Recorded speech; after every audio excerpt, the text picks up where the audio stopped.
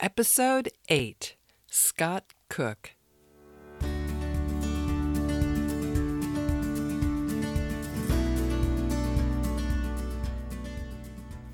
You're listening to This Outside Life with Lori Kaler. Here we explore the lives of outsiders, those people who work or play in the great outdoors. At This Outside Life, we are committed to curing nature blindness and helping you step outside and step into wonder. Whether you like to enjoy nature by backpacking or from your back porch, there's something here for you to learn and appreciate about this amazing world we all share. Come with me and let's step outside and step into wonder in this outside life.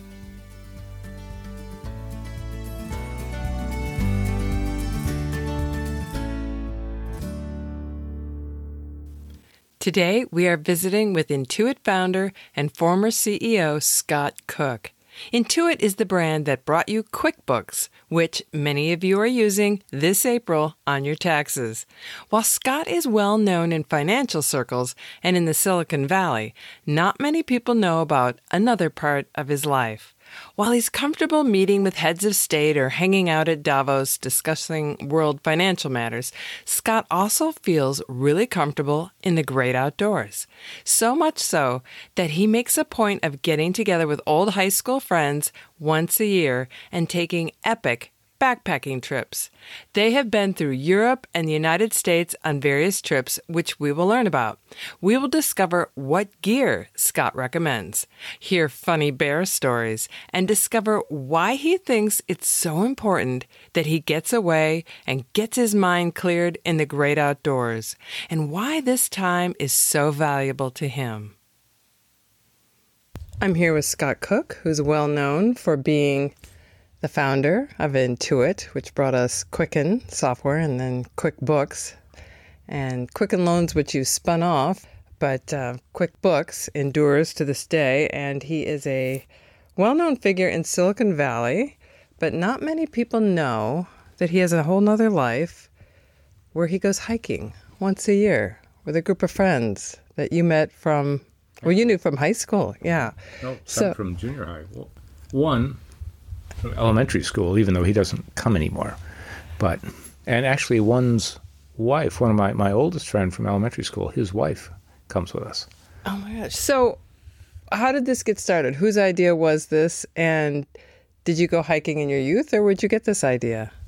I think in college we did some backpacking trips, various folks together. But this group didn't coalesce till after college. Sometime in the 80s, it coalesced. I think I remember a trip I did with one of the guys. There were just three of us, and that would have been maybe even in the 70s. And then by the early 80s, it started to pick up a regular pace of doing it every year. Okay. And so where was the first place you went? And how many people were there?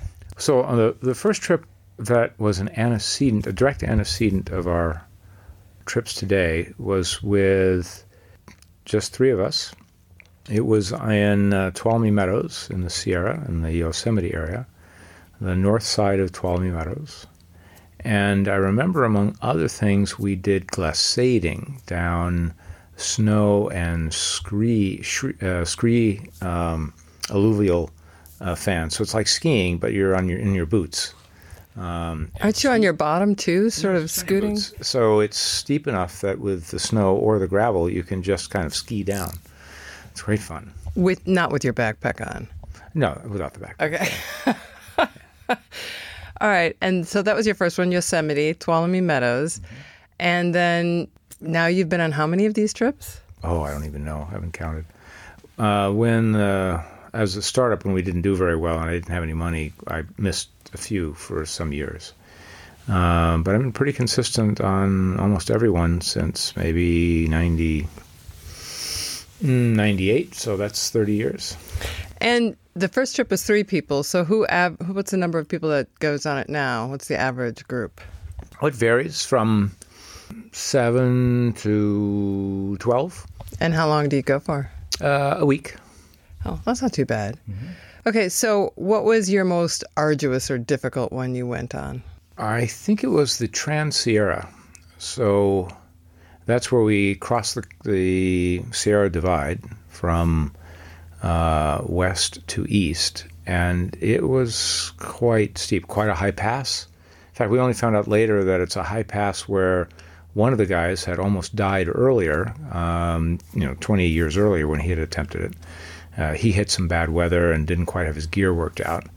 And so he really wanted to try again, but we didn't tell us till afterwards. He'd almost died on it. P.S. I almost died. Yeah, P.S. I take it there's another one. We did the Wind River Range. No, this would take the cake for worst. Wind River Range in Wyoming. Oh, wait, you're calling the most arduous also the worst. Well, this would take the cake for worst, most arduous. Okay. It was a good trip, but there was one day where you have to pass over Lizard Head Pass. And it's entirely exposed, no trees, no one rock to hide from in a, I don't know what it was, 7, 8, 9 hour hike. And wind. We had gale force blowing, consistent wind. Oh, wait, and how many pounds are you carrying? You're all backpacking, right? Yeah, we're backpacking, that's right. Okay. The wind was strong enough, it blew down one of our hikers twice. It just blew her over. We were all leaning. You had to lean your body in at like a 50-degree angle into the wind to avoid being blown over. On your question on weight, I carry the lightest pack because I'm probably the weakest hiker. So I would be in the low 30s.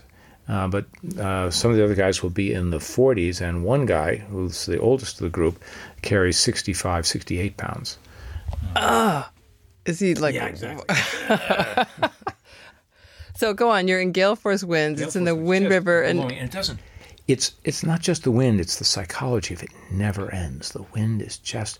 And we weren't sure where we were going exactly, because it's up on a rocky plateau, and it's just a bunch of rocks. It really isn't a trail mark. So I can remember us stopping multiple times to check with the GPS and the map to make sure we're going in the right direction, because you really don't want to go in the wrong way and then have to fight the wind back. And we found for lunch the only one large object that could block the wind in the entire hike. We happened to find at about lunchtime. So we got behind this boulder so we could be out of the wind for a precious few minutes at lunch. And how many hours were you hiking that day in the wind? I don't recall exactly. 6, 7, 8 hours, something like that. That's a long time. So do you have an average, like most trips, you figure, we're going to hike 10 miles a day, or do you say we're going to hike into this place and then hang out for a couple of days? What's your usual? Well, it's a couple questions. The distance also depends on the elevation gain. So wide range we do between 6 and 9 miles a day with packs. Once in a while we'll have Beast of Burden carry our packs in on the first day so we can get a lot deeper. So we can do 12 or 14 miles on the first day if we're just carrying our day packs. And what's your preferred Beast of Burden? We've used mules. It kind of depends whatever the packer has. So we've used mules in the Sierra, and in the Colorado Rockies we used llama one year. And that allows us to get farther from people and much deeper. And then we pick up the packs and do the 5 to 8 miles a day. Okay. And then your next question was kind of, we typically are going cross country as opposed to hike into a spot, camp there the whole time, and do day hikes. We're typically moving most days to another spot. What I happen to enjoy are the rest days. So we'll go to a spot and we'll have a day where we won't move, and then we'll move the day after that and hike to the next spot. I particularly like the rest days. Do you read Yeah. And in these areas, do you have cell phone coverage, or are you relying on sat phones, or what? How's that working? Yeah, no cell phone coverage. So we'll carry a sat phone, but the quality of the sat phone coverage has gone down so much that we're going to not do that anymore. Oh, really? Why is that? I'm not sure why it's so bad. I think I think because the sat phone carriers have been unprofitable, so as the satellites die, they don't replace them as much. So on the last trip, we essentially had almost no useful connection. Well, that's kind of risky. Yeah, what's improved is you can send text messages over the sat phone system, and that has much less technical demand. So you can get text messages through just when you can't get voice through. Okay. So that would allow us to send a distress signal and things like that, and it'll send your GPS location. Huh. So I think we're just going to do that. So On these trips, what would you say is some of the most beautiful ones you've been on? Oh, the Wind River Range run. Once we got over Lizard Head Pass, we descended down into this valley, and then I immediately took off my pack and went to sleep, just dead tired. But then we had 1 or 2 rest days, and it's just beautiful, surrounded by alpine, scraggy peaks and beautiful meadows and warm stream. We could go swim in the stream, and it really is a heavenly place, the Wind River Range, and much greener and lusher in the valley than would be in the Sierra, because they get much more rain than the Sierra got. So I think that would clearly be one of the most beautiful. We did the Teton Range in western Wyoming one year, and that's spectacularly beautiful. There was a hike along a shelf high above this huge valley, and you just had this valley down below that we hiked along for 2 days. I've never seen the Tetons with any green on them. I mean, they seem so steep and so craggy, like, well, it's just all rocks and snow. Or were you able to... Yeah, when you look at the peaks, that's right. But we're not climbing the peaks. We're going around. Another great one was we did a hike in Canada, Mount Robson, which is Canada's highest peak. We didn't go up the peak, but we walked around it a good degree. And where is that? Is that like near Banff? It's on the BC. Yes, it is near Banff. It's on the BC-Alberta border. And there they have glaciers going into these alpine lakes right off Mount Robson. So and they're unbelievable blue, aren't they? Yes, they're just like turquoise. Unbelievable blue with these huge snowy peak, Mount Robson, with these glaciers going into it, and occasionally you hear the glaciers calving. And again, it's more green and lush than the Sierra, so that was particularly beautiful as well. Have you ever done European trips? Yes, we now intersperse every other year a European trip. And the European trips have the advantage, because the Europeans are so civilized, where you don't backpack. You hike from hut to hut. Oh, that's pretty nice. Yeah, which means you're not carrying 35 to 68 pounds because the hut provides the building, so no tent, provides the food, so you don't have to bring your food, provides the bed, so you don't have to bring your bedding. You're kind of glamping at this point. Well, these huts maybe wouldn't qualify for the GL part of the luxury is not there. But it's so much better to have a bed and have real food. Yeah. And they even serve beer and wine, which we don't carry on our backpacking trips. So, yes, even though it's a hut and rustic, so we like that a lot. That's quite a crowd pleaser. Yeah. So then we just carry our changes of clothes and rain gear and stuff. So you're carrying, 8 pounds on your back instead of 35. So when you're hiking these situations, you don't know if a big rainstorm is going to come up. And I've been up at Yellowstone on May 31st where it snowed. So what kind of gear do you bring? You're usually doing this in the summer, right? Typically in August. In August. In Europe, we do it in July because August is crowded. Yeah. I'd say for decades we had none. I did backpacking trips from high school through... I was taught in Boy Scouts that to expect it to rain every afternoon in the Sierra, you'd get a thunderstorm. And I think that was the leader's way of making sure we brought rain gear. But I have to say, from those Boy Scout Sierra trips when I was a middle schooler, all the way up to the time I was maybe 40, it never rained when I was backpacking. Oh. It never rained. The only time it rained is if I went with Signe. And Signe would bring rain and snow. But Signe, your wife. Yeah. Other than that, it never rained. So I had a stretch that's maybe unbelievable. Now we're much more used to rain. You go to Europe and it rains. We had multiple days of rain on our last Europe trip. But you just put on the rain gear and keep hiking. It's summer, it's warm, it's not cold. And we always carry rain gear. So you've got spats, the waterproof boots and spats, and you got your pants, and you got your rain jacket, and you put a rain protector over your backpack and just keep walking.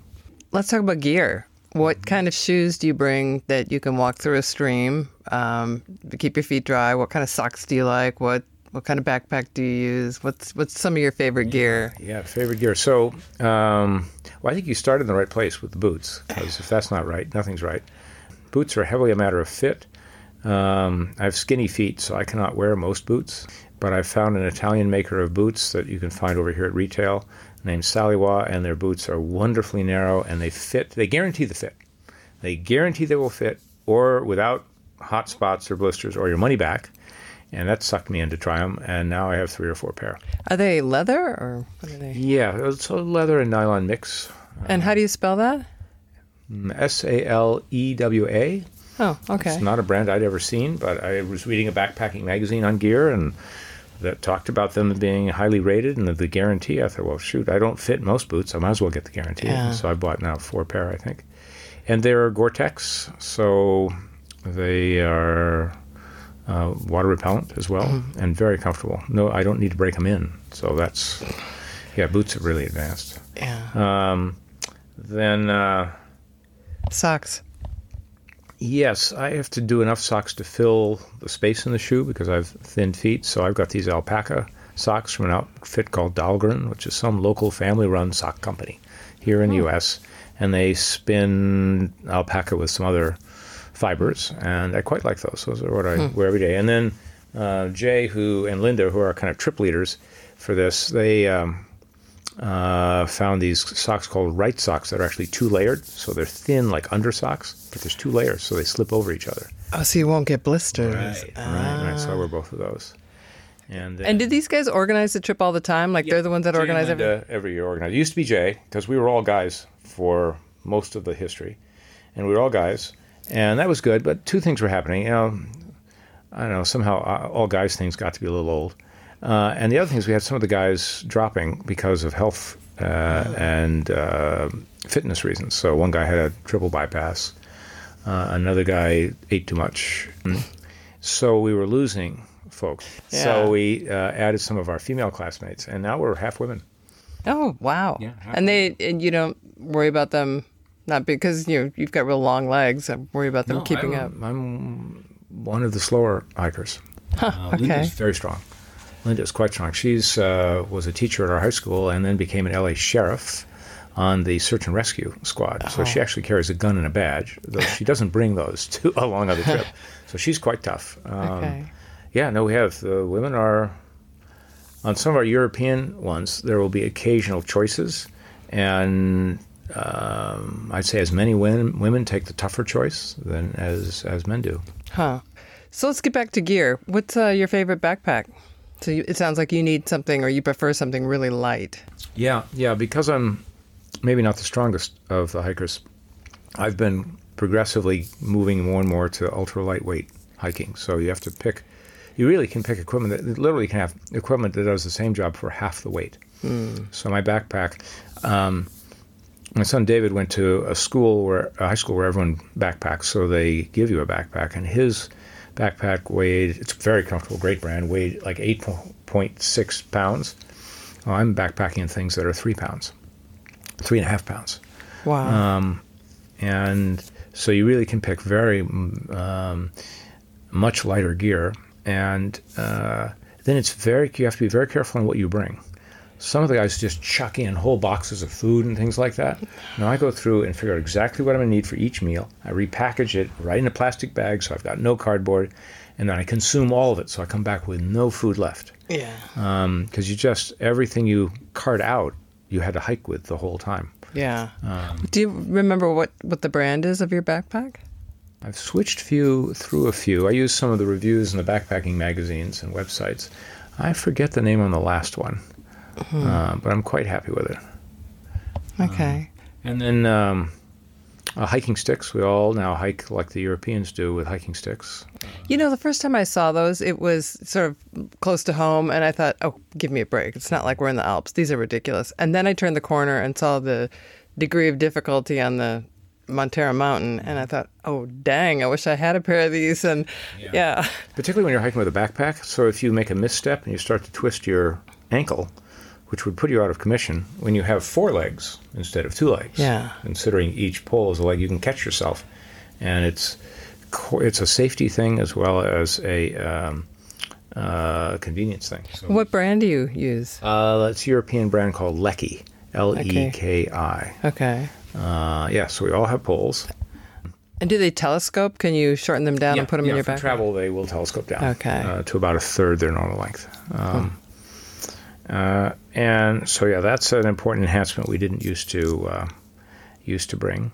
And then they have now super lightweight tents that are just wisps of things, but weigh a fraction of what the old tents would, and super lightweight hiking pads and sleeping bags, so you can just keep whittling the weight down. So I'll finish under 30 pounds. I'll finish in the 20s. And that's all your food as well? Well, when finished, food's all gone. Yeah, but when you start out, you... Yeah, well, one of the big negatives is in the United States, you have to carry bear canisters because we have bears. Yeah. And the bears have, the old way that we were taught in Boy Scout days was you put all the food in the bag and you suspend it on a tree limb. Yeah. Yeah, the bears have figured that out. Oh, really? So that doesn't work anymore? We have to actually watch that happening. We did a hike off, this was a long time, this is 25, 30 years ago, did a hike off the east side of the Sierra. Again, I think there were just 3 or 4 of us, a small group. And we hadn't had a bear incident, so we were too loose. So I thought, my idea, hey, we'll put the food all on top of this giant boulder. No bear could climb up this giant boulder. I mean, giant, it was like a 16-foot tall boulder, really high. So we put all the food on top, and then we're sleeping away. And all of a sudden we hear rattling around noise, stuff being thrown down, and the bear, of course, had danced right up to the top of the boulder. So we went yelling and screaming, and the bears don't really want you, they want your food. So the bear went away. But we now knew there was a bear right around who knew where we were and knew our food. So then and this was probably 4 a.m., so then we said, okay, we got to do it the right way. We got to bear bag it and put it up in a tree.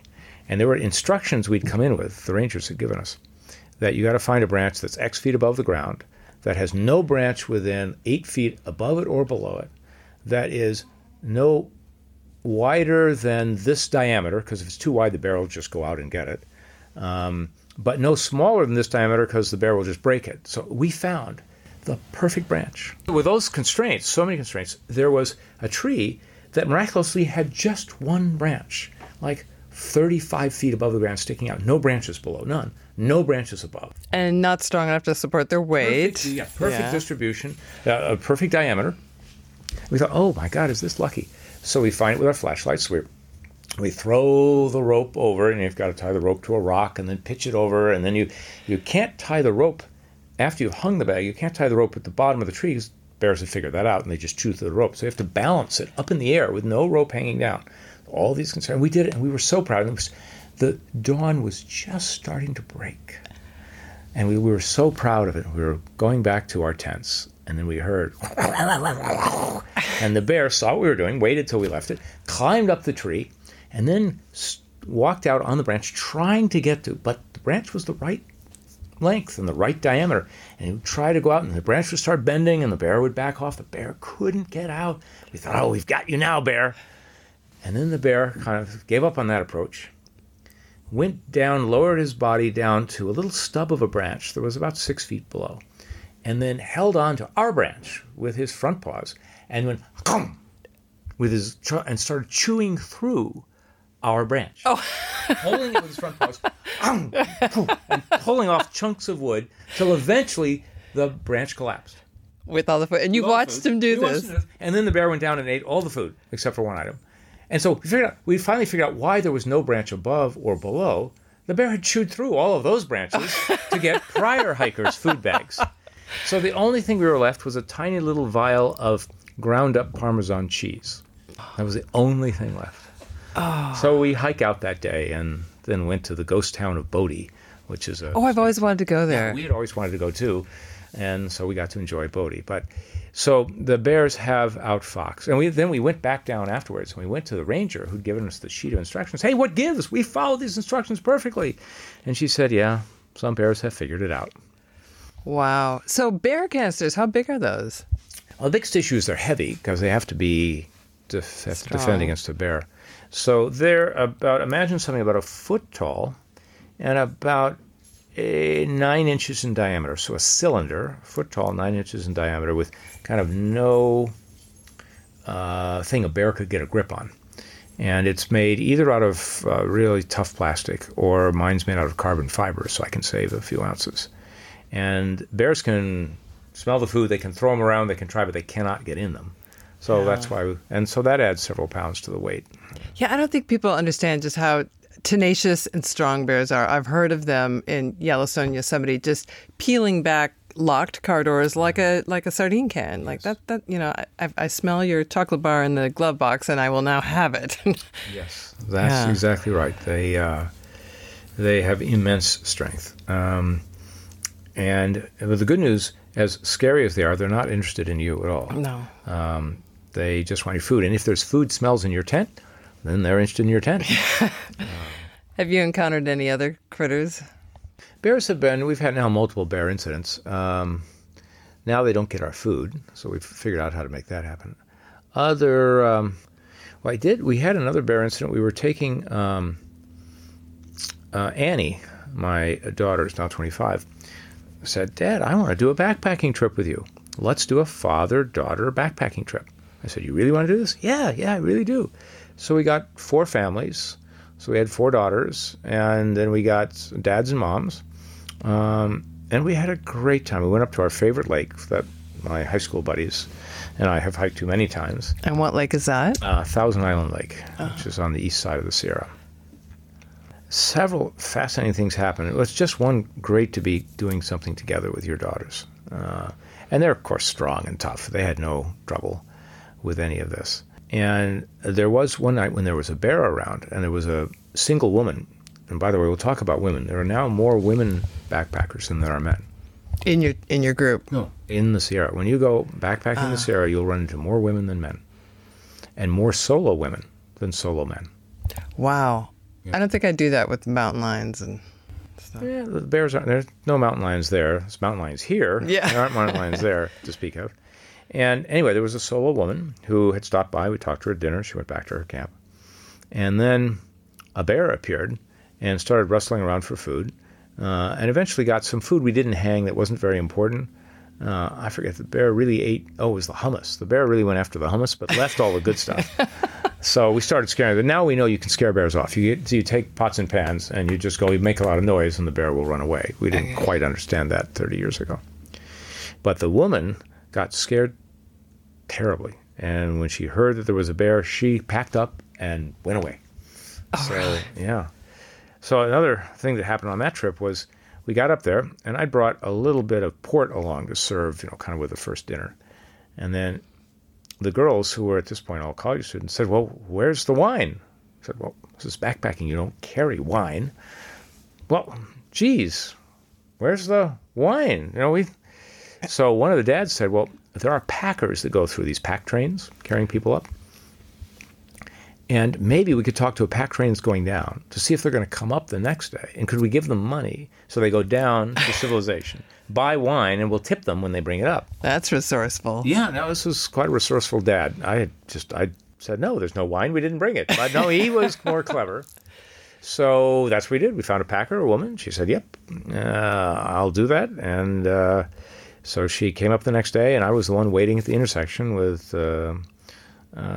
for her. We'd given her money to buy the wine, and then we gave her tip money when she got there. And so we had wine, and we had so much. We had boxed wine. This we got what the girls drink in college, which was wine in boxes. And we had so much wine, we were giving it away to passing hikers. So that was a really fun trip.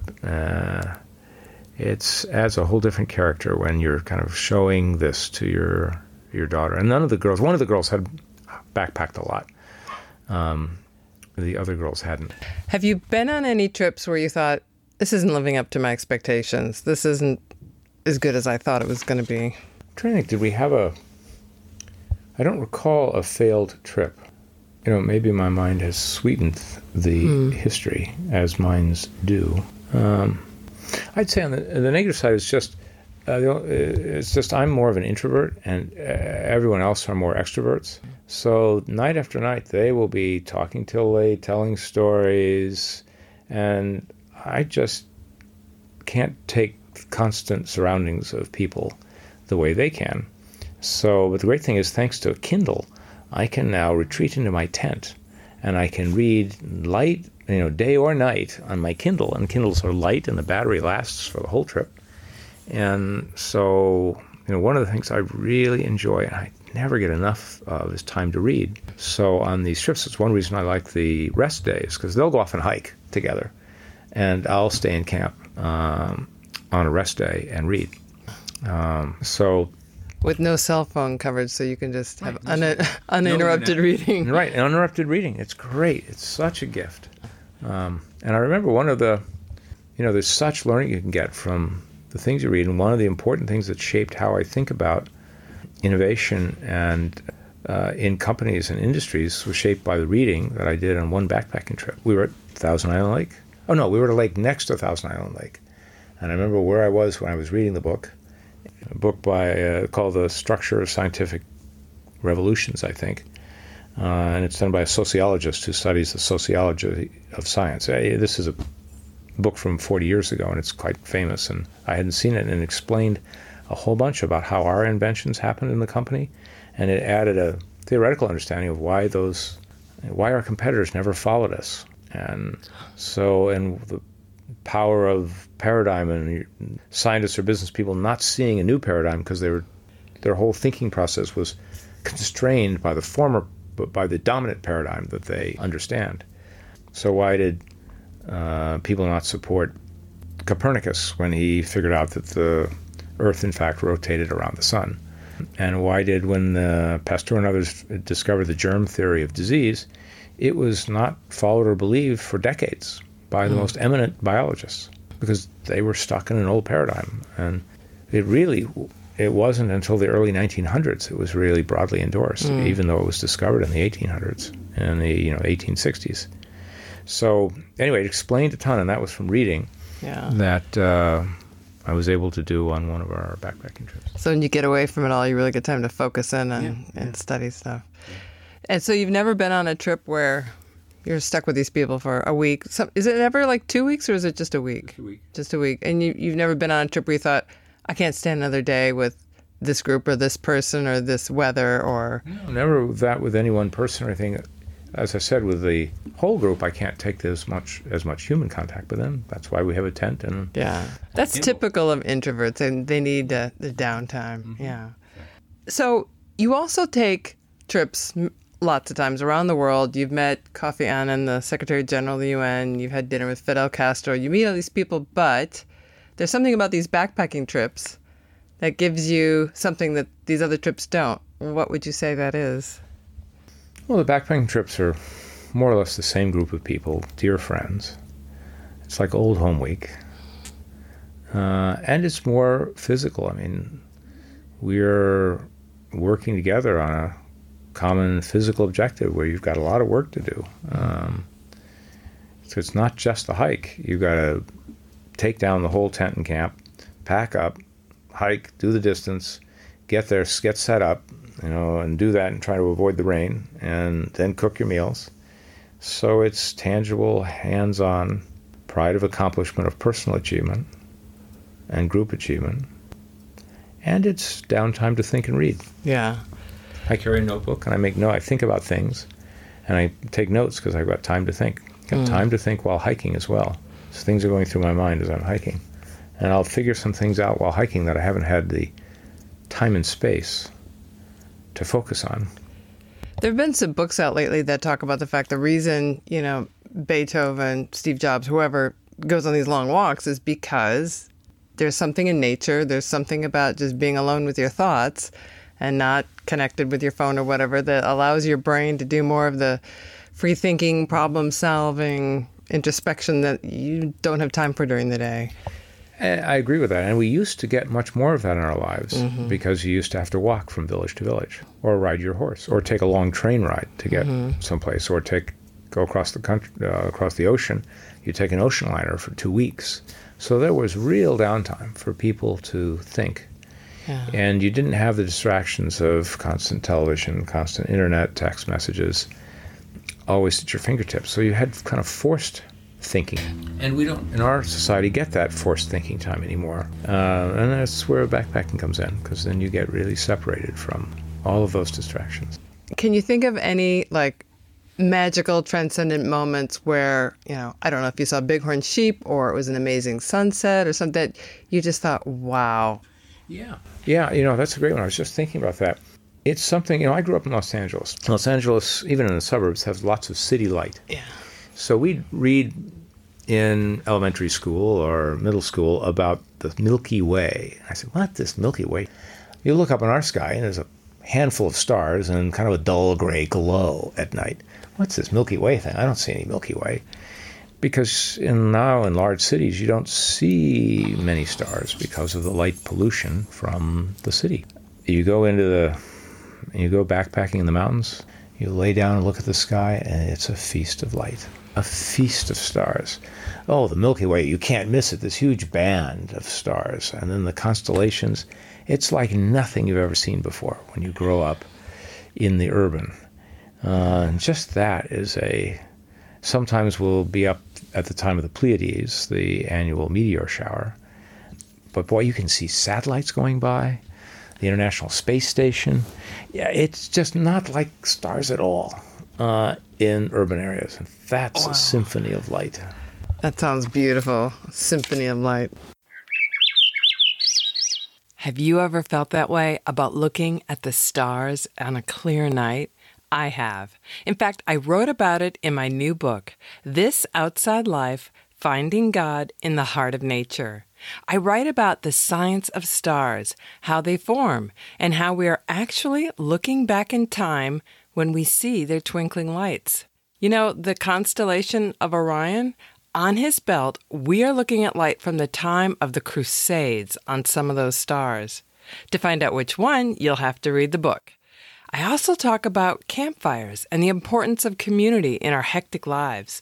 I talk about falconry, scuba diving, survival, and how to find the bluebird of happiness for your life.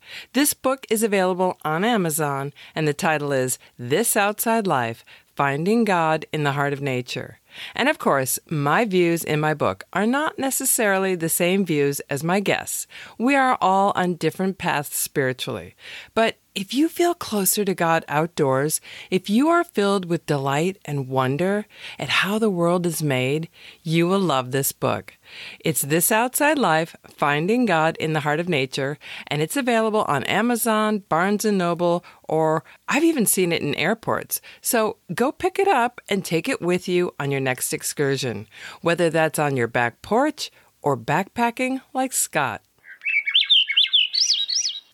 There's also the opportunity there's some of the human stories of some of the hikers. So we invited my doctor to come along. He had not been part of the original group, but he also went to junior high and high school with us. So he was very busy, didn't have a lot of time to plan. And so rather than and we each bring our own food, which just makes it simpler. Oh, I've got to go. Do you cook this or is it all cold camping? Like it's just energy bars or whatever? So we do cook. We not for lunch. Lunch is cold on the trail, and snacks and nuts and crackers and cheese and salami, things like that. But breakfast and dinner we do cook. For dinners, the guys have got a very convenient system. Rather than dirty pots and pans, which you then have to clean, which you then have to carry, and they weigh stuff. We bring a jet boil, which is just a device that's gas powered that heats water very rapidly, and then you bring the dehydrated dinners, which are in an aluminum pack.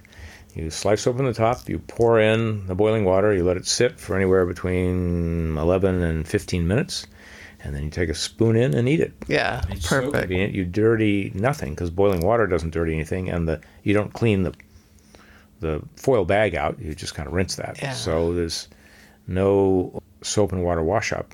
So it's very lightweight, and the dehydrated meals are acceptable. Some of them are pretty decent, actually. Yeah. So there was one year when there's one dehydrated meal that really gums up your oil equipment. I think it's like a lasagna, and the cheese or cheese-like stuff in it just sticks to everything, and then the coloring of the lasagna causes any of your plastic silverware to turn red. And it's so Jay had eaten one of those and was really complaining about it. And then he looked into his the next night, he looked into his collection, and he'd brought 2 of those. He was saying, oh, shoot, why do I have 2 of these? Oh, my God. Well, then we snuck in and replaced his other ones with lasagna. Oh. So then the third night he looked in, and all he found was lasagna. Going, oh, my God, what's happening? And we started laughing. And there was another hike. This was in Europe, we were hiking, and we stopped during the middle of the hike at one point for a quick rest and snack break and water. And then when we started, everyone was hiking off, and I noticed Jay had left his poles. So I quickly get his poles, and I scrunched them all up. They compressed in about 1/3 the size and kind of hid them, so he didn't see that I had them. And we hiked on for a long distance, miles, 2 miles maybe.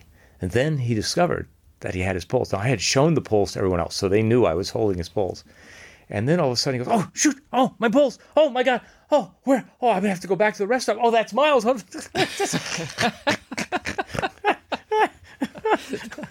How long did you let him go on like this? How long did we let him twist in the wind? It was everything I could to not show him the poles right away. So he actually started the hike back. He maybe got 10 feet on the hike back. And then I said, Jay! Oh, poor guy. He must have wanted to strangle you at that point. Then there was, my doctor came, invited him, hadn't backpacked, I think, ever. The busy guy didn't have the time to plan everything, particularly plan the food. So he figured out his daily caloric requirement, figured out... As a doctor would. Figured out how many calories were in a Cliff Bar, and divided Cliff Bar calories by his daily and brought that many Cliff Bars a day. That's it? Yes. Now, wasn't he really constipated? After you eat 3 Cliff Bars, you can't eat another Cliff Bar.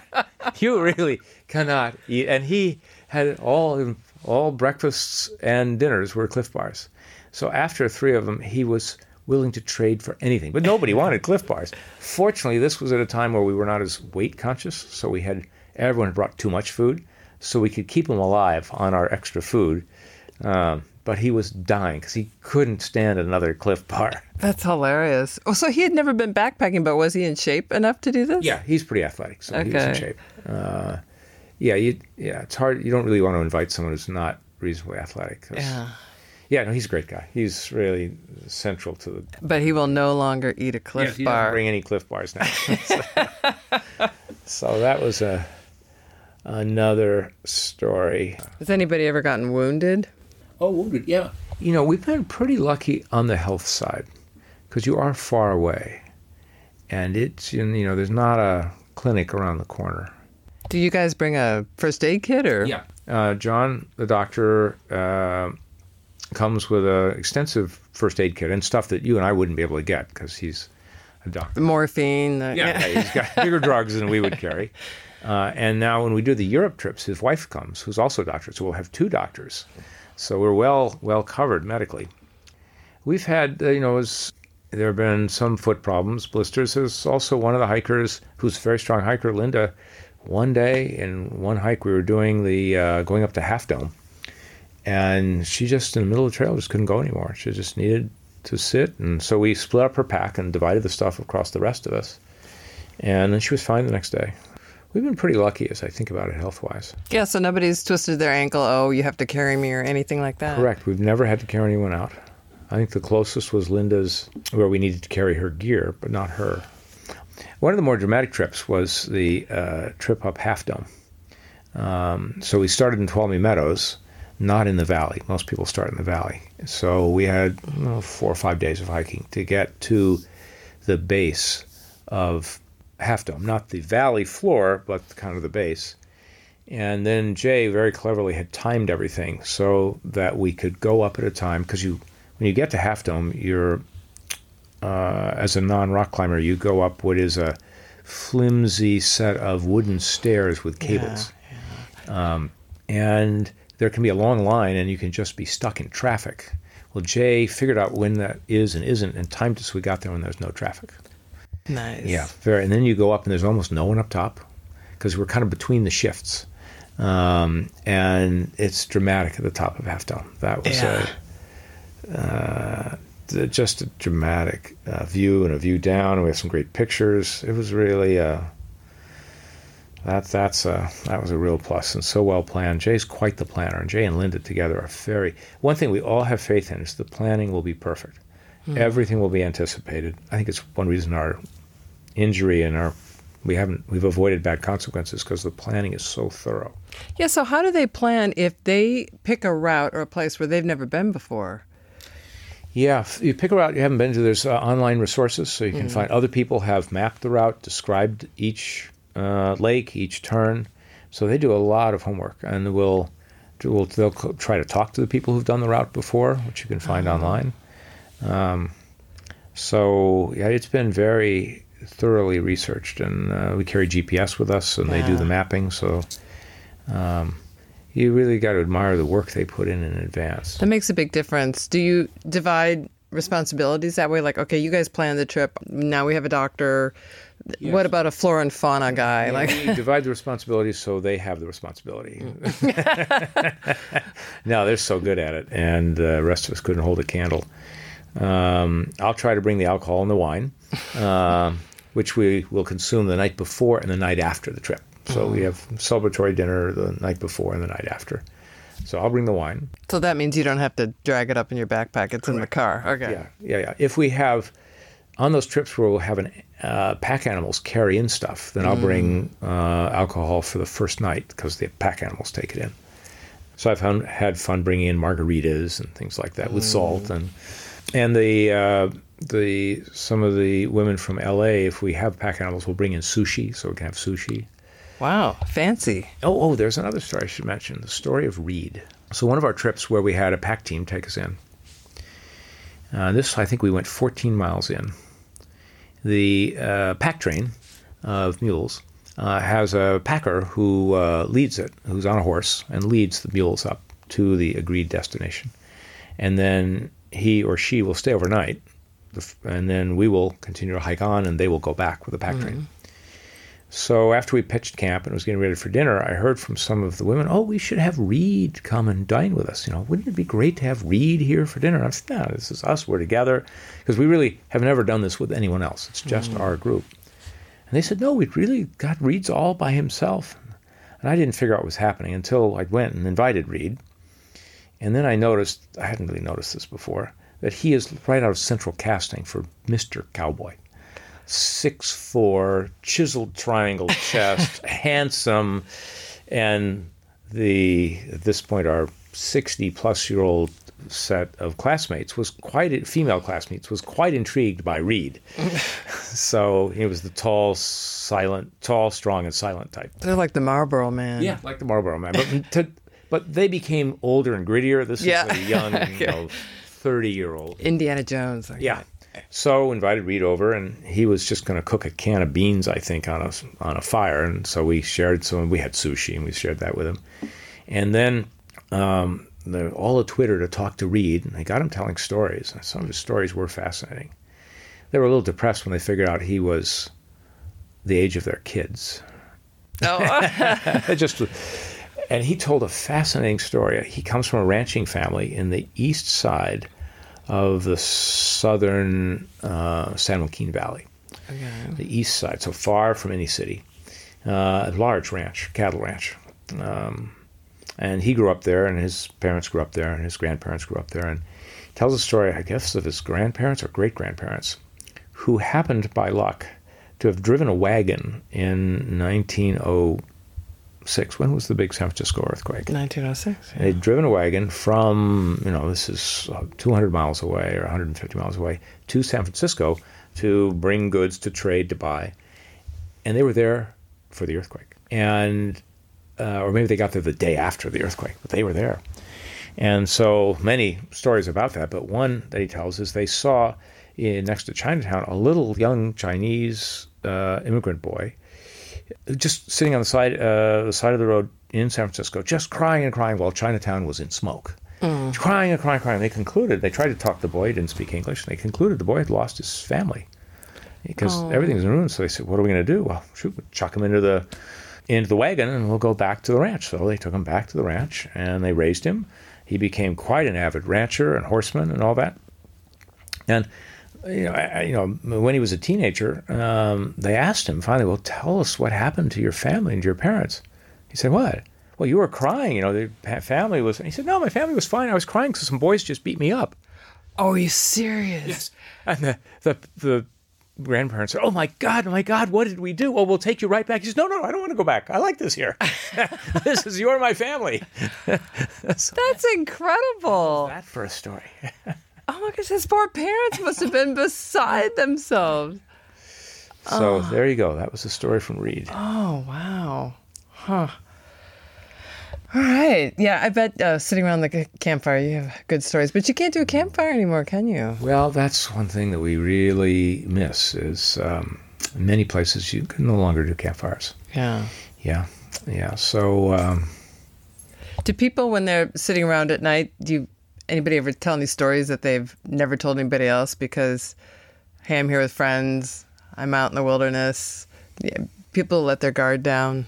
We do get some of those stories that I'm not sure we're the only person, but we may be the only people outside a very close group to hear. There's one woman, classmate from the adjoining high school across the valley from us, who married the preacher's son at the big Baptist church. The big Baptist church. This pastor created a huge congregation. And Mark grew up in that, and she was dating Mark, and then they moved to go to Humboldt State, I think, or Sonoma State, and they were living together. Our friend who backpacks and her then boyfriend, unbeknownst to the parents, the pastor. And unfortunately, during some sort of prayer session where you pray for others, one of the well-meaning congregation said that she prayed for Mark because he's living in sin with this woman. In front of everybody. In front of everybody and in front of the pastor. So then the pastor and wife drove up immediately and basically demanded that she immediately marry Mark or they would disown her. Well, that's, not the way to go about it. Not the way. So, and she tells this story. I had no idea. And they did get married. And they've been married ever since. It usually doesn't work out that well. Marriage under duress. No, they've been married ever since. Now, he also backpacks. He backpacks with some of his buddies, but they call it the macho man. They kind of hike in with too much weight, a short distance, and they drink a lot and stuff. So they don't do our kind of, camp-to-camp lightweight stuff. So she comes with us, and he goes with his macho man buddies. Well, that was great. Thank you for those stories. That's really cool. I appreciate it. Yeah. Well, any other thoughts on why you think people should get out with friends and go backpacking? Yeah, get out with friends. So many ways to enjoy the world when you get out with friends. Yeah. So one thing is, having a trip on your schedule like this, I think all of us enjoy the way it goads us into training. Oh, that's a good point. Yeah, because you have to get in shape to do this. So what do you do to get in shape for this trip? I think there are some people who stay in great shape all year long. I may not be one of those.